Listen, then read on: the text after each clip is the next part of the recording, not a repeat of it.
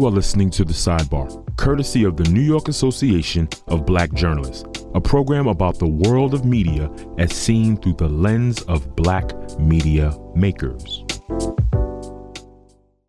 Greetings, everyone, and welcome to the 2024 season premiere of The Sidebar, the podcast brought to you by the New York Association of Black Journalists. If you're going to have a season premiere, this is how you do it. Our guest today, comedian, actor, Emmy-nominated producer, and writer Roy Wood Jr.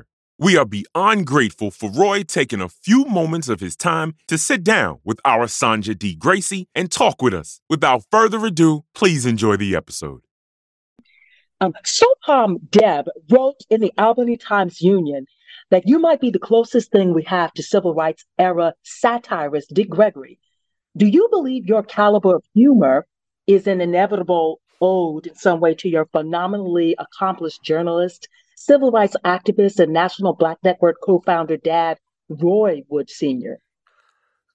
I think that being around my father at a lot of his speaking engagements and a lot of events where he spoke about a lot of issues that are still issues today, and the news that he covered, I'm sure some of that rubbed off in terms of where my interests lie. Like, I grew up watching the news. Like, the way kids have a favorite superhero, I grew up with a favorite news anchor. Like, I grew up watching people in suits at a desk read the news. I have an older brother, also named Roy, who was an anchor for about 15 years, a reporter and anchor for the NBC affiliate in Birmingham for a while. So we will watch him, and then I will watch the other channels. I don't know how much of what I do is even in the ballpark of my father or Dick Gregory, only because they walked it.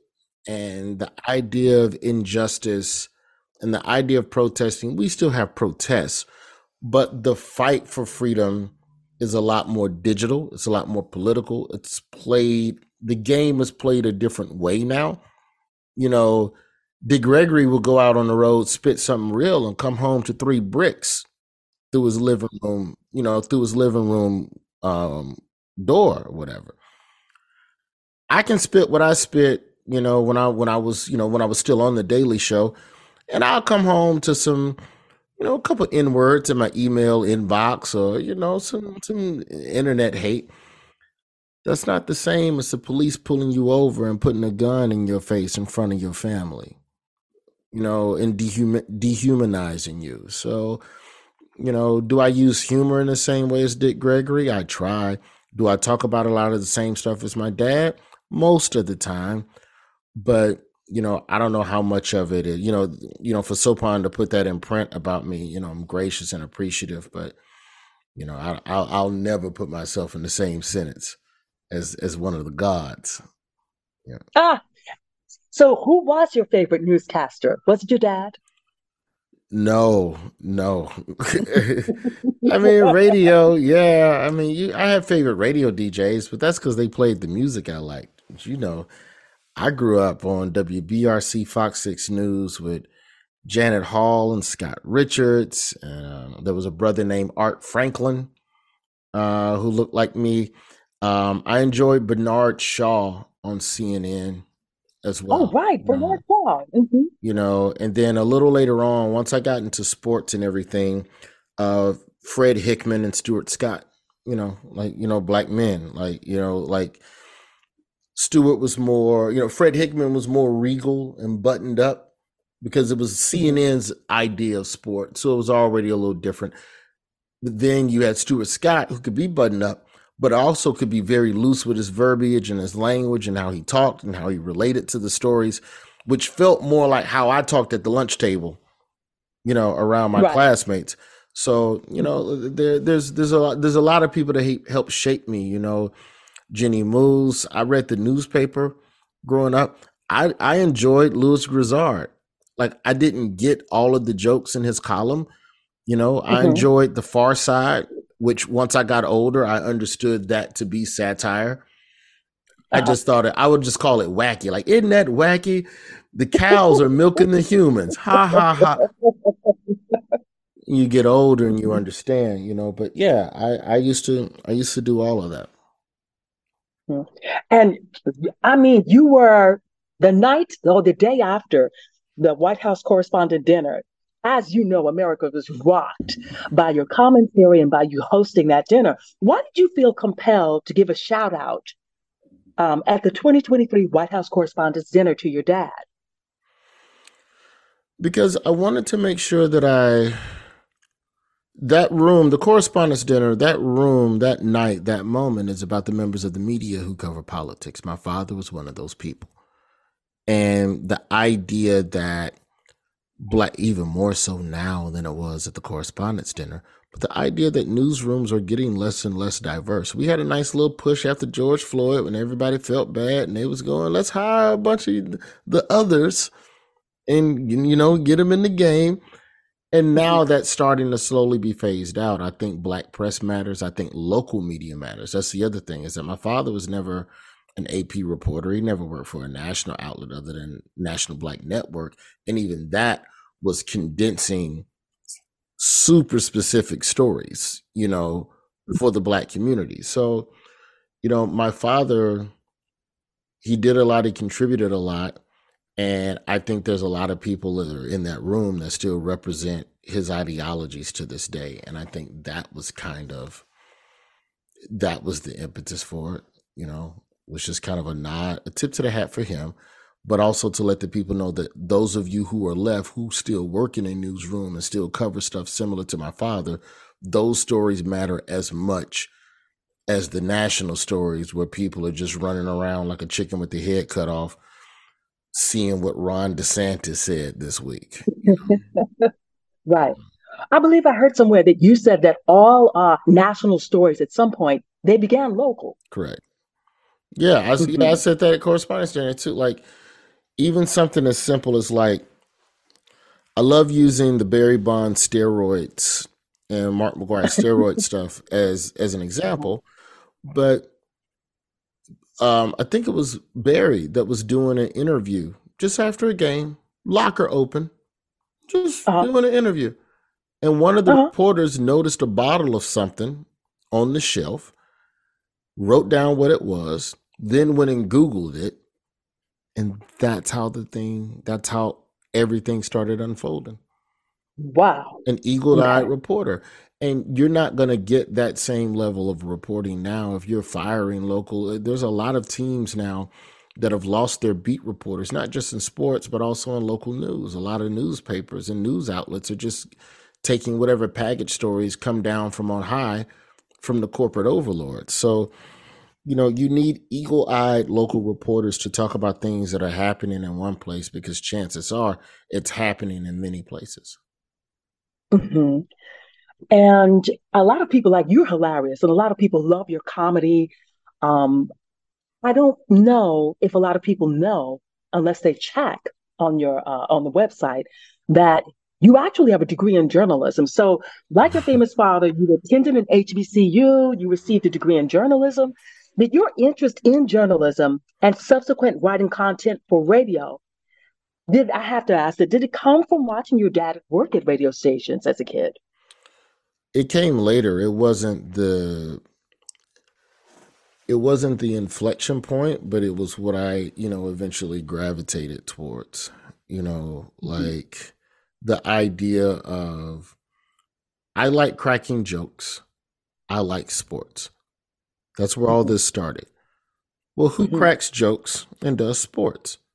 Oh, Stuart Scott does. Keith Olbermann does. Dan Patrick does. There was a gentleman over at CNN, at Headline News.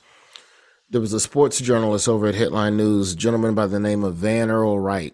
And Van Earl Wright used to do, like, he would just talk, whoa, and the A's beat the Jays, and come down, just the way he read sports scores. He only had 90 seconds. And this is, the young people have to remember, this is a time where, unless you had a laptop, which most people didn't in 1994, 95, in those days, you had to go to a computer lab and then log on to super slow digital internet to find dial-up internet to find out sports scores. So more often than not in the 90s, especially the mid 90s, you had to get sports updates from television shows and news shows.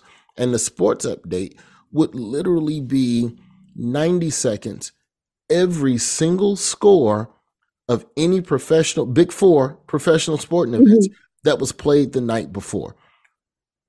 Now make that funny without adding words, without adding anything. And like that was what Van Earl Wright did that I found so interesting and fascinating and entertaining. And so, you know, those people, those were the ones that, you know, Chris Berman, you know, Fred Hickman, like these were the people. Jenny Moose used to do very funny offbeat stories for CNN headline news.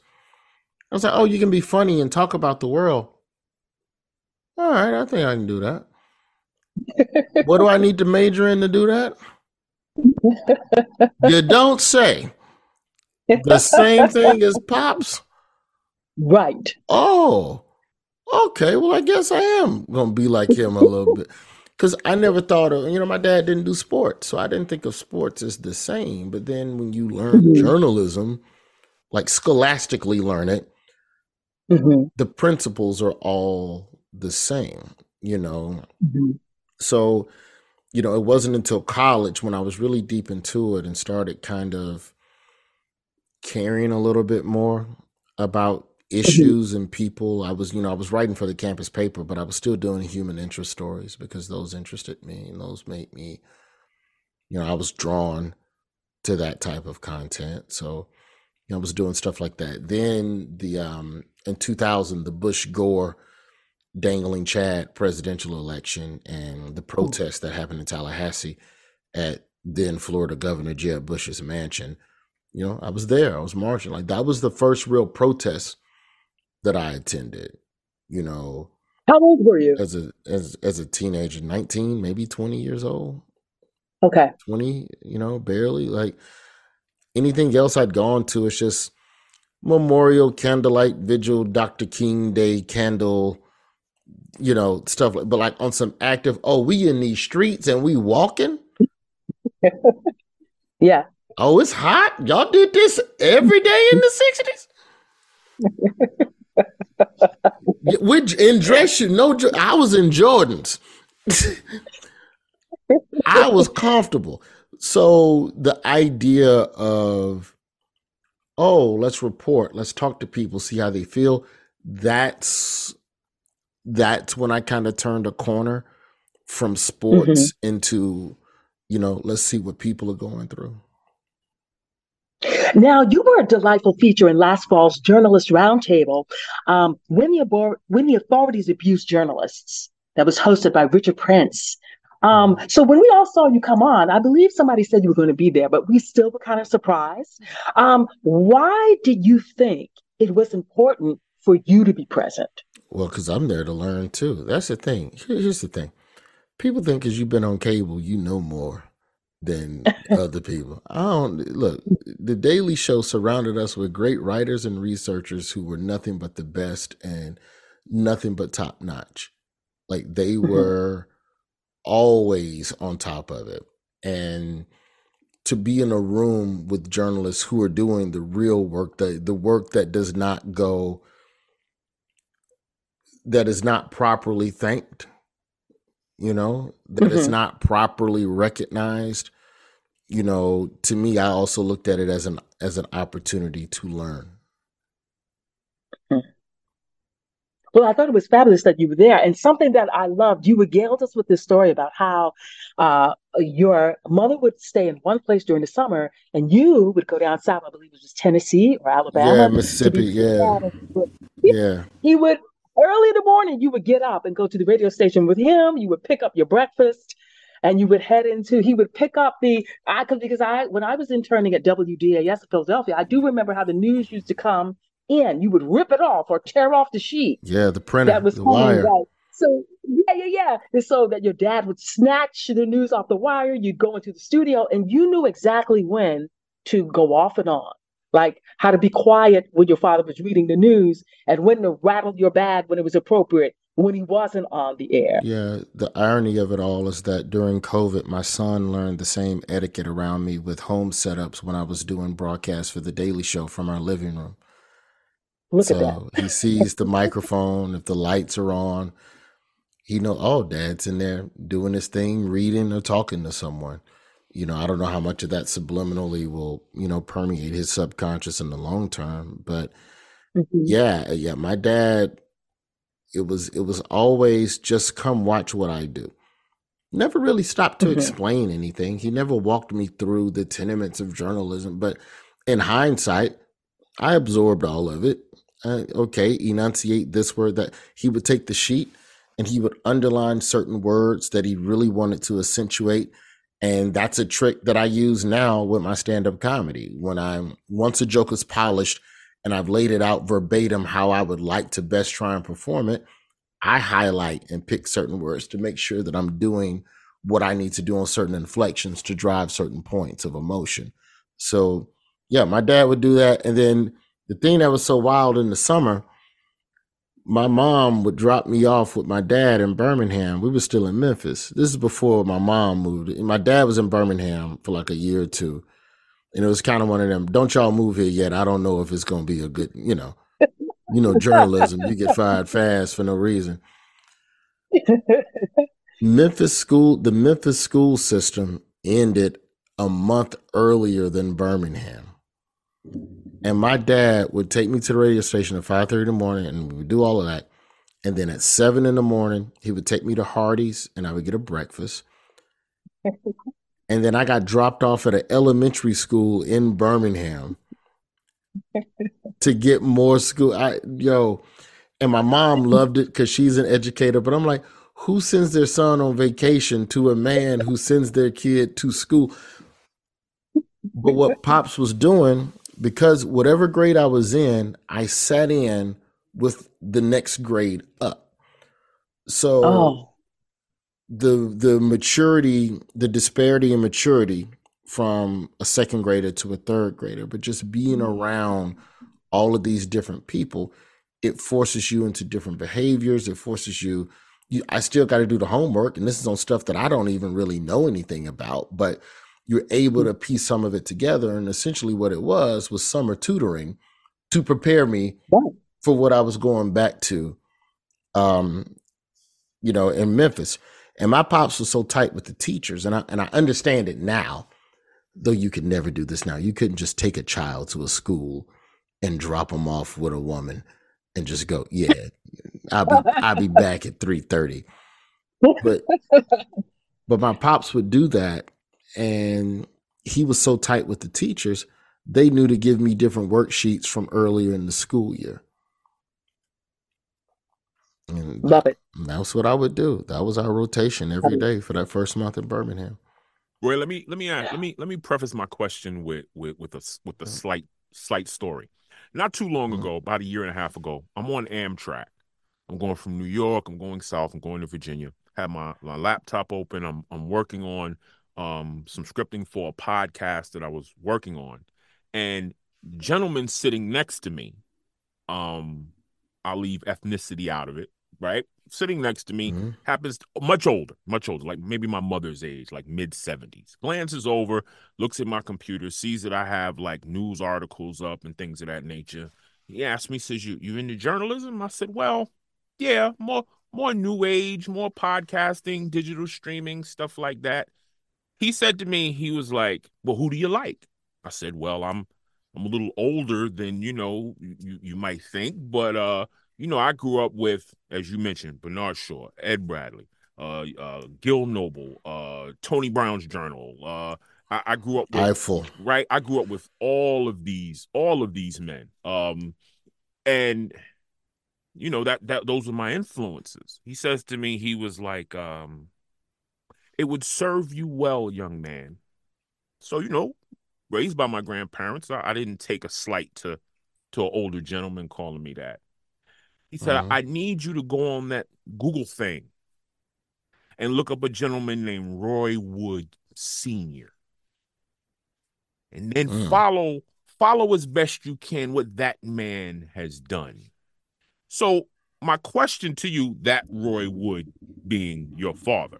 So my question to you is, and when your son gets older, because this is the track you're heading on, to think of it now, how does it feel to know that one day people will potentially be referring individuals for their education, for their growth in said field to you? I never really thought about it, you know. It's wild because you're generally, I don't want to say you're generally selfish as people. You want to benefit, you want to do something that's for the greater good of society, but I still got to pay bills, so I still have to figure out a way to fiscally make this make sense. I've never stepped out on anything with the idea of legacy or history and longevity and anything about posterity. This is the joke. This is the issue that we're at right now. I want to make a joke about it. Well, it's kind of edgy. Oh, okay. I don't care. This is what we're going to talk about. Like when I look at, even my act that I've been trying to put together for the last couple of months, you're talking a little bit about mass shootings, talking about how self-checkout has created a culture of, anti-socializing with people in public. We don't talk. Employees don't talk. So just the idea of even talking to a stranger as well. You can't even ask somebody what time it is anymore. That's how much of a wall we have up in society. I live in New York. Somebody might ask me what time it is. The first thing I do is stop, take a step back from them, and I check behind me to make sure it's not a setup. Right. And if it's on the street, I rotate so that my back is up against the wall so nobody can come up on my 6. Then I pull my phone out and tell you what time it is. So, I've never really sat and thought about that. I think it's amazing if there are people that think that what I did is worth mentioning. I think my father is far more greater. And I think that's also another reason why I mentioned it at the correspondence dinner is that, I don't want that erasure to happen. Very easy to forget about people and what they contributed. So, I don't know. There was a girl that emailed me one time a couple years ago, and she was saying, I'm doing my class paper on political satire. Can I ask you a couple of questions? And it that's when it hit me, just like on a random day in 2017. Oh yeah, there is a lot of what we talk about that has real world consequences, and people are going to be discussing these things for a very long time. And so, it's an honor. If anything, it's an inspiration to make sure that I'm always trying to get it right, when I have a microphone in front of me. Mm-hmm.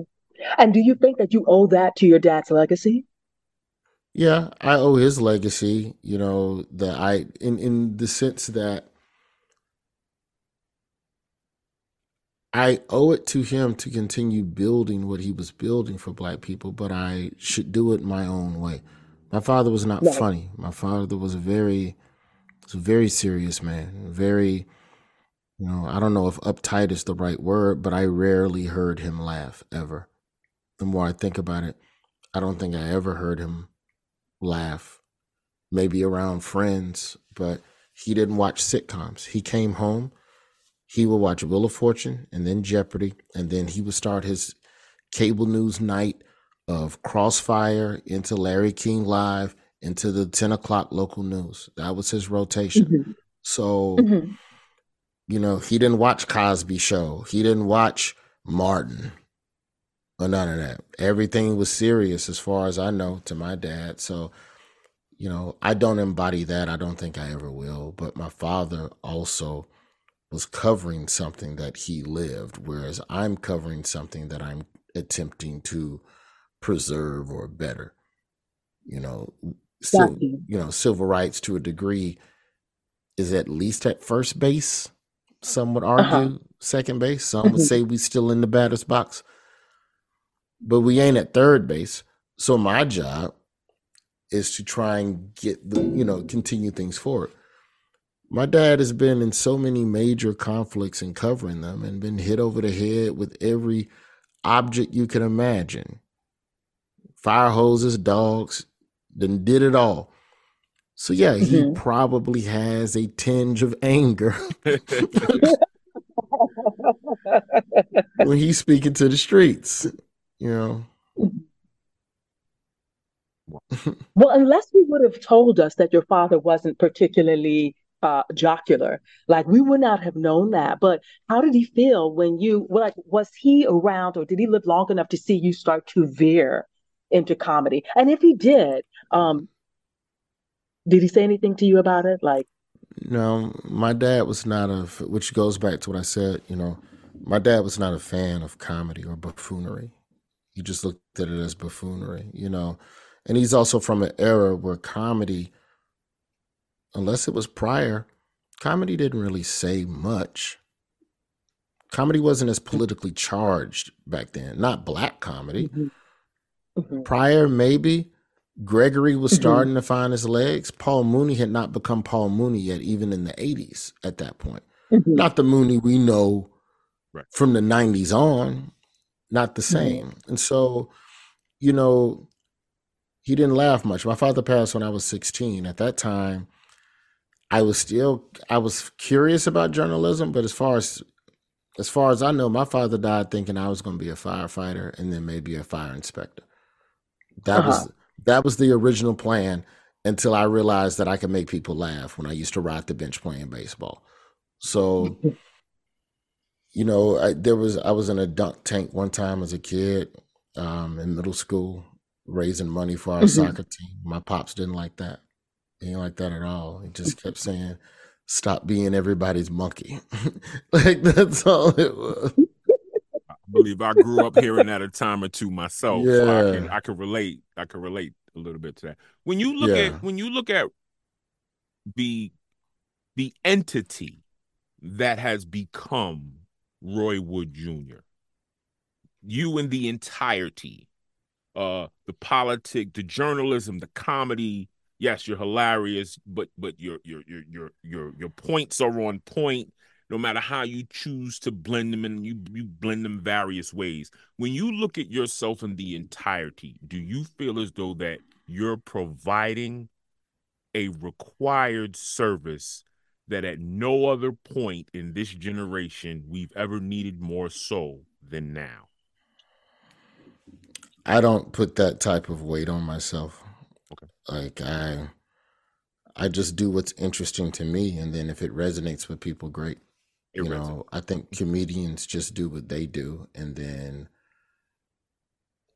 it's up to the people to decide the worth of the product. You know, I just I just make the product. It's Nike. Some of these Mhm. shoes gonna be all right, and some of these shoes y'all gonna be at the mall fighting each other over. Mhm. I just made a shoe. My job is to make shoes. And so to set out with the intention that this joke will create the shift in the thing, I think that's a very dangerous place to start your creative process from, because then you are simply creating what you believe will garner reaction versus what's really on your heart. You know, whether it's inspiring or considered disrespectful or insulting, I don't think any comedian sets out trying to manipulate the public at large one way or the other. It's like, this is just jokes about a truth that I see. Now, if it happens to be a truth that everybody else sees, well, then that joke got some legs. you know, Okay. but I've never set out like even with the correspondence dinner, I didn't walk away from that thinking, yeah, I'm gonna fix all the issues in a 20-minute comedy set. No, I don't. Maybe the second time, if I go back, then maybe yeah. Which, you know what I want to ask you? If you were asked to host another White House Correspondents' Dinner and Donald Trump was president and present Oof. at the dinner, what would that night be like? I don't know. I don't know. I got to be careful because his administration be listening to everything, and they do be listening. Like I'm not even joking right now. Like they be. We did something. What was it? What was it called? It's called Black Trump. You gotta Google it. I don't have time to explain it. I will. Black Trump. Okay. Black Trump. And essentially we made a rap song with lyrics comprised of nothing but Trump quotes and tweets. We just took everything he's ever said publicly and made a braggadocious ass, because he's always bragging. So he bragged so much you could turn it into a rap song. And we did. And it was funny. And then like a month later, we had to go to a Trump event. We were trying to cover Trump for 2016 election. And one of our associate producers sends an email to their PR team asking for access. And their reply was a link to the Black Trump video. Oh. Like, oh, so you are watching. Big fans, are you? I think you hold Trump true to the same standards as every other president. You know, whatever policies is going crazy, those are the policies we're going to talk about. So, that's, to me, that's the plan. Like that would be the plan. But, I don't know. I don't imagine Trump having a comedian. And if you do get into it with Donald Trump, you're getting deported, even if you are. Like they're already talking about revoking birthright citizenship. So then how they ain't gonna retroactive that? And then now all of a sudden you a new immigrant. They create a new category. Now I'm deported because I wanted to crack a couple jokes about this man on C-SPAN so I can get some likes on Twitter. So when they ask you, will DeSantis dropping out over the weekend, do you think that this reset to Donald Trump being president again is very likely? No, I think Biden and that administration still has an opportunity to flip the centrist voters. I just think elections in America are less about convincing everyone and now just convincing that 20% of Americans. Okay. Because 40 and 40 gonna vote for their party because that's just the gang warfare that we've created. And then you got 20%. Like that's literally all this is. Like America, like presidential elections in America, it's a dude trying to convince a woman's homegirl that she gonna be safe with him when they leave the club. Wow. I don't know if that analogy makes sense, but it's haven't had to do that a time or two. Yeah, it makes a whole lot of sense to me. Yeah, and I feel like women know when a dude come up, listen, your homegirl so cool. I don't know if she can be leaving with you, and you just gotta lay on that sauce. That's what convincing an undecided voter. I like your metaphors, laying on the sauce. Laying on the sauce. Yeah. No argument here. To pivot to another president, you hosted a conversation about fatherhood with President Barack Obama like 2 years ago. I want to know, how did that come about and what was that like for you? I have to give props to the people over there at the Dad and Fatherly, for reaching out to me and even caring enough and thinking that I was capable of conducting that conversation. The president's smooth, man. And, that conversation is still live online. It's myself, Obama, and 3 or 4 other fathers from around the country just talking about the ups and downs and the joys and the beauty of fatherhood. And when you say the beauty, I'm sorry. Yeah, and so, they reached out and they were like, do you want to talk to the president? I was like, yeah. And then the vetting process begins. We did this over Zoom. They were still like, yeah, we got to pat you down digitally. I call it a digital pat down. They go through all your old tweets, make sure you ain't said nothing crazy. Who you like, who you follow. Yeah. Yeah. It was smooth. It was really smooth. I really loved it. Yeah. It was important, but it was casual and comfortable, and it felt nice. It Yeah. felt nice.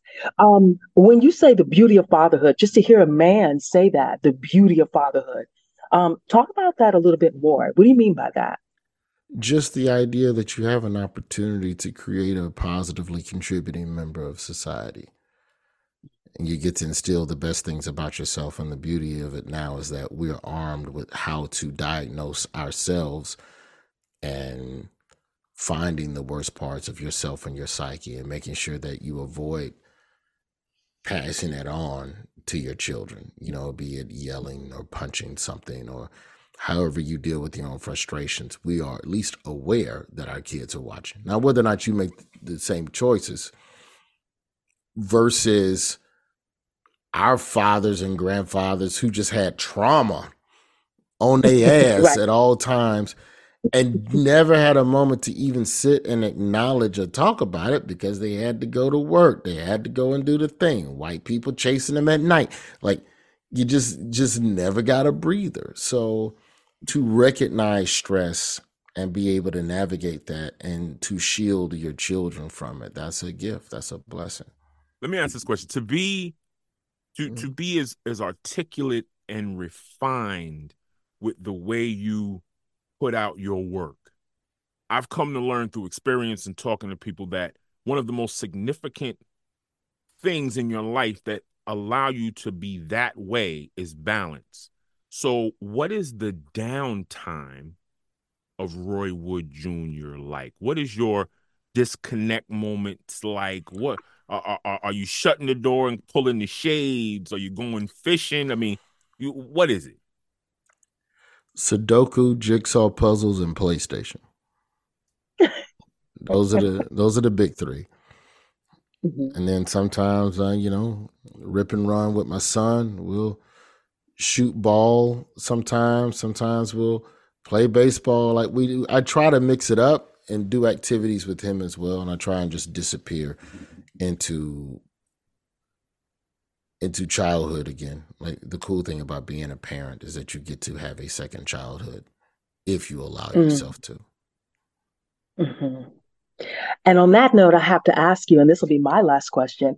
What would you go back in time and tell the 16-year-old Roy? What advice would you give a 16-year-old Roy Wood Jr.? That there's a comedy club on the white side of town that you didn't even know existed because you just don't know what you don't know. And you should figure out a way to get your mama to take you to that open mic night. You watch way Love too it. much stand-up and you don't even enjoy it anymore because you're analyzing it. That's when it's time to start. Go right now. And it would be another 3-4 years before I would start comedy, but that would be the one thing. It's like, That would be oh man, could you imagine me with 3 more years of joke experience? Oh my Lord. Well, I thank you all. I appreciate this.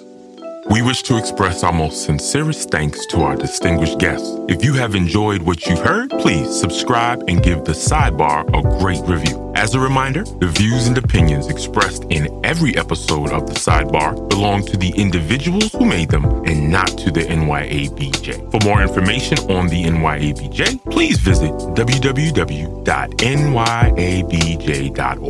Music by Alizna Raps.